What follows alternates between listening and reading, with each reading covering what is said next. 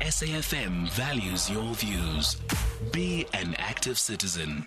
It's 13 minutes after 5 o'clock. In conversation next with Wyand Boschoff, who is a member of parliament and spokesperson on basic education for the Freedom Front Plus. And then after that, we'll speak to Suker, who is a member of parliament, also an ACDP member on basic education, as we look at the Basic Education Laws Amendment Bill. So earlier today, the Portfolio Committee for Basic Education has adopted the Basic Education Laws Amendment Bill. The Freedom Front Plus, the ACDP and the DA voted against the bill. The ANC and the EFF voted for the adoption of the bill. The bill is making amendments surrounding language policy, the role of the school governing bodies, corporal punishment, homeschooling, as well as grade R becoming compulsory starting age for schools. Our next guest objected to the adoption of the bill based on the proposal on the role of the school governing body. Let's start off with Wyand, who is a member of parliament and also the spokesperson for the Freedom Front Plus on basic education. Wyand, good evening. Thank you so much for making time for us. Which aspect of the bill is it that the Freedom Front Plus is not satisfied with?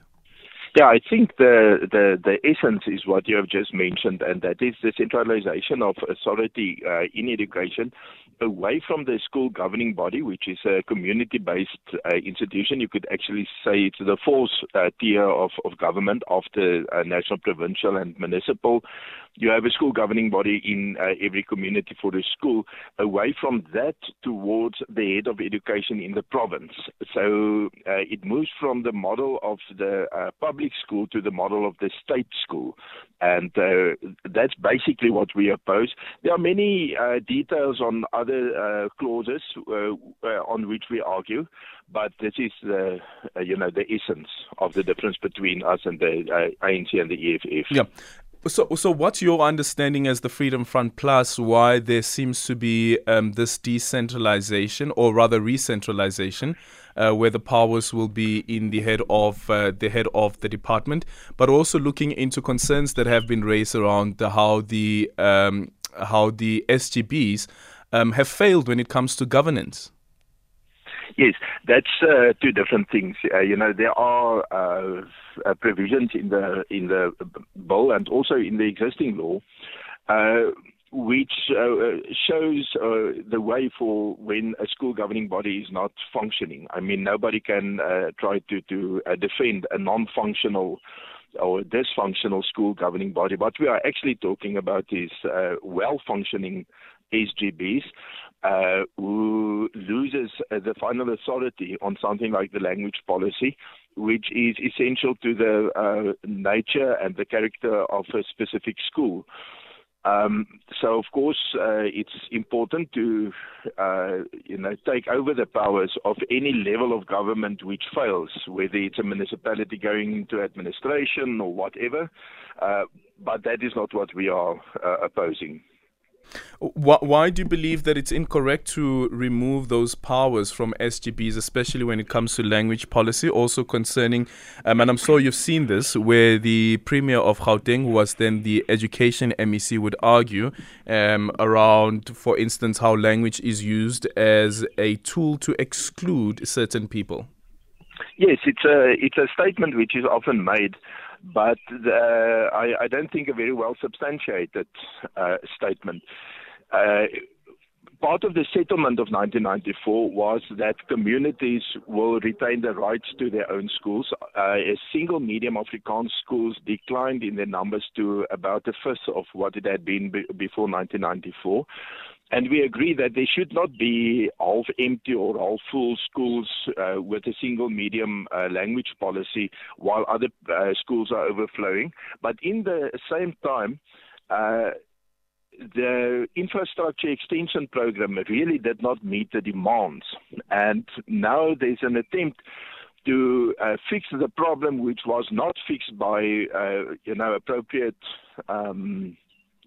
infrastructure built by trying to get that from single medium Afrikaans schools and then accusing them of excluding people according to language or on account of language, while these schools are actually very full and they just have enough children needing or wanting that language. Yeah, well, with the example that has been given by the Premier of Gauteng is that you find that there are some schools, specifically in Gauteng, where there is a single medium, Afrikaans being the medium of instruction, and the school is not full at all. However, though, because of the language barrier that's there, it then becomes something that excludes certain people from enrolling in the school because they won't be able to be taught in Afrikaans.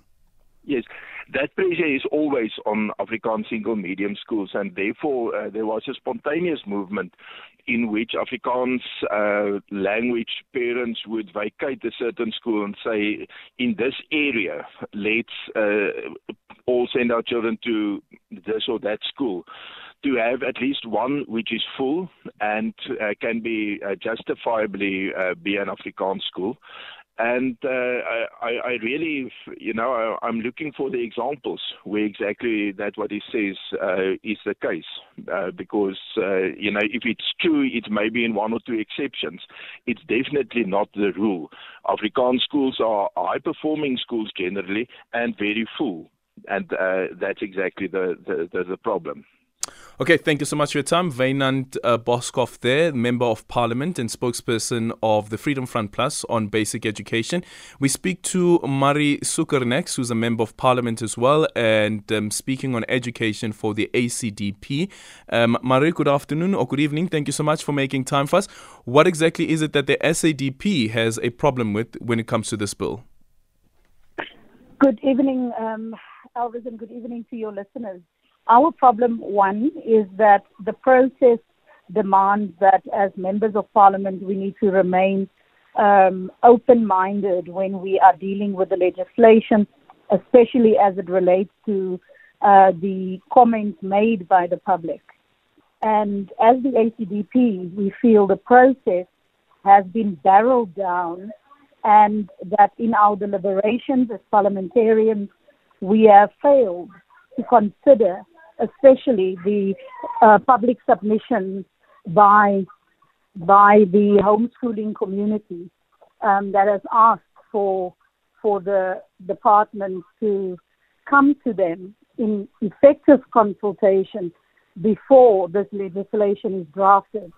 And it's our job as a committee to hold the department accountable to do exactly that, to give effect to the public input into legislation. So it's not necessarily that there wasn't enough public consultation, but your belief is that the public consultation and inputs from the public have not been considered?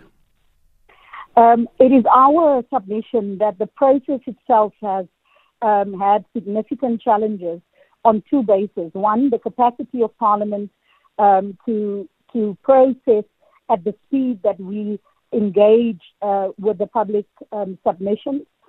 Secondly, the deliberations and the failure of a comprehensive matrix during the process to give account of that public submission so that when we deliberate on the bill, that we keep an open mind and give meaning to what we have heard as legislators.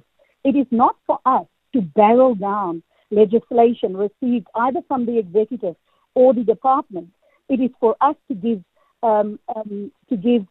fulfill our constitutional obligation to ensure that the department has given due regard for what the public has said concerning the draft legislation. And in this case, particularly Clause 37 that deals with homeschooling. That community came out in their numbers to make representation, to make submissions. And throughout all 9 of the provinces, they have said that the department has not engaged with them effectively.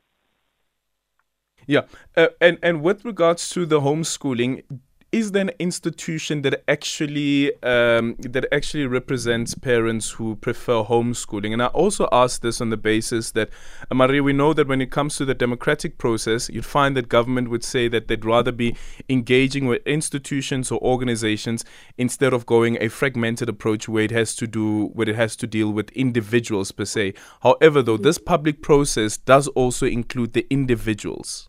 Mm-hmm. Mm-hmm. Exactly. And this bill attracted so much interest across the board from civil organizations, from parents, from SGB members, across the board. And if you look at the homeschooling community, it is a diverse community that have participated in the public process. And together with significant contributions that was made in terms of written submissions by associations that comes from that community. So when you look at that, Elvis, the engagement, the deliberation needs to give account for that. And like I said, on two bases, we feel the process was flawed.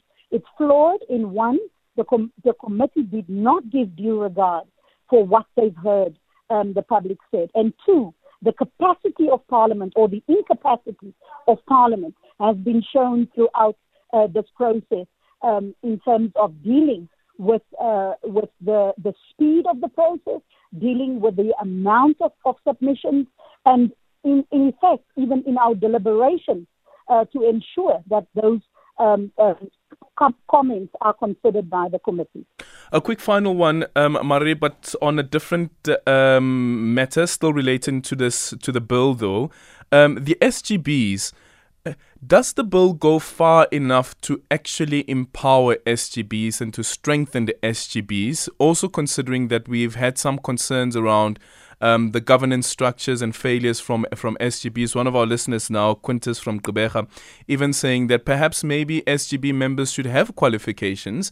I know that they go through an induction process, but is the induction process enough to actually equip them with the governance skill that is required to run a school?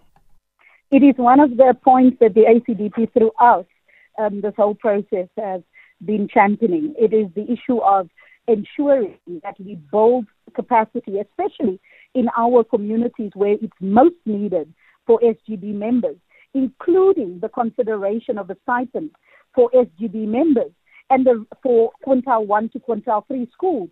And the reasons for that is that what we are seeing is we have many community members that are contributing to our schools and want to. And it is an opportunity for us. We've missed an opportunity here. This is not a transformative bill, regardless of what the governing party is saying. Transformation means that where there's opportunity to capacitate, to add skills, that you use that. What you are not doing is to take more powers away and to centralize power to a minister or an HOD. Thank you so much for your time. That is Marie Suker, who is a member of Parliament for the ACDP, speaking on basic education. 0614-104-107. You can drop me an X at Aldrin St. Pierre, and our studio line is 086 000 2032.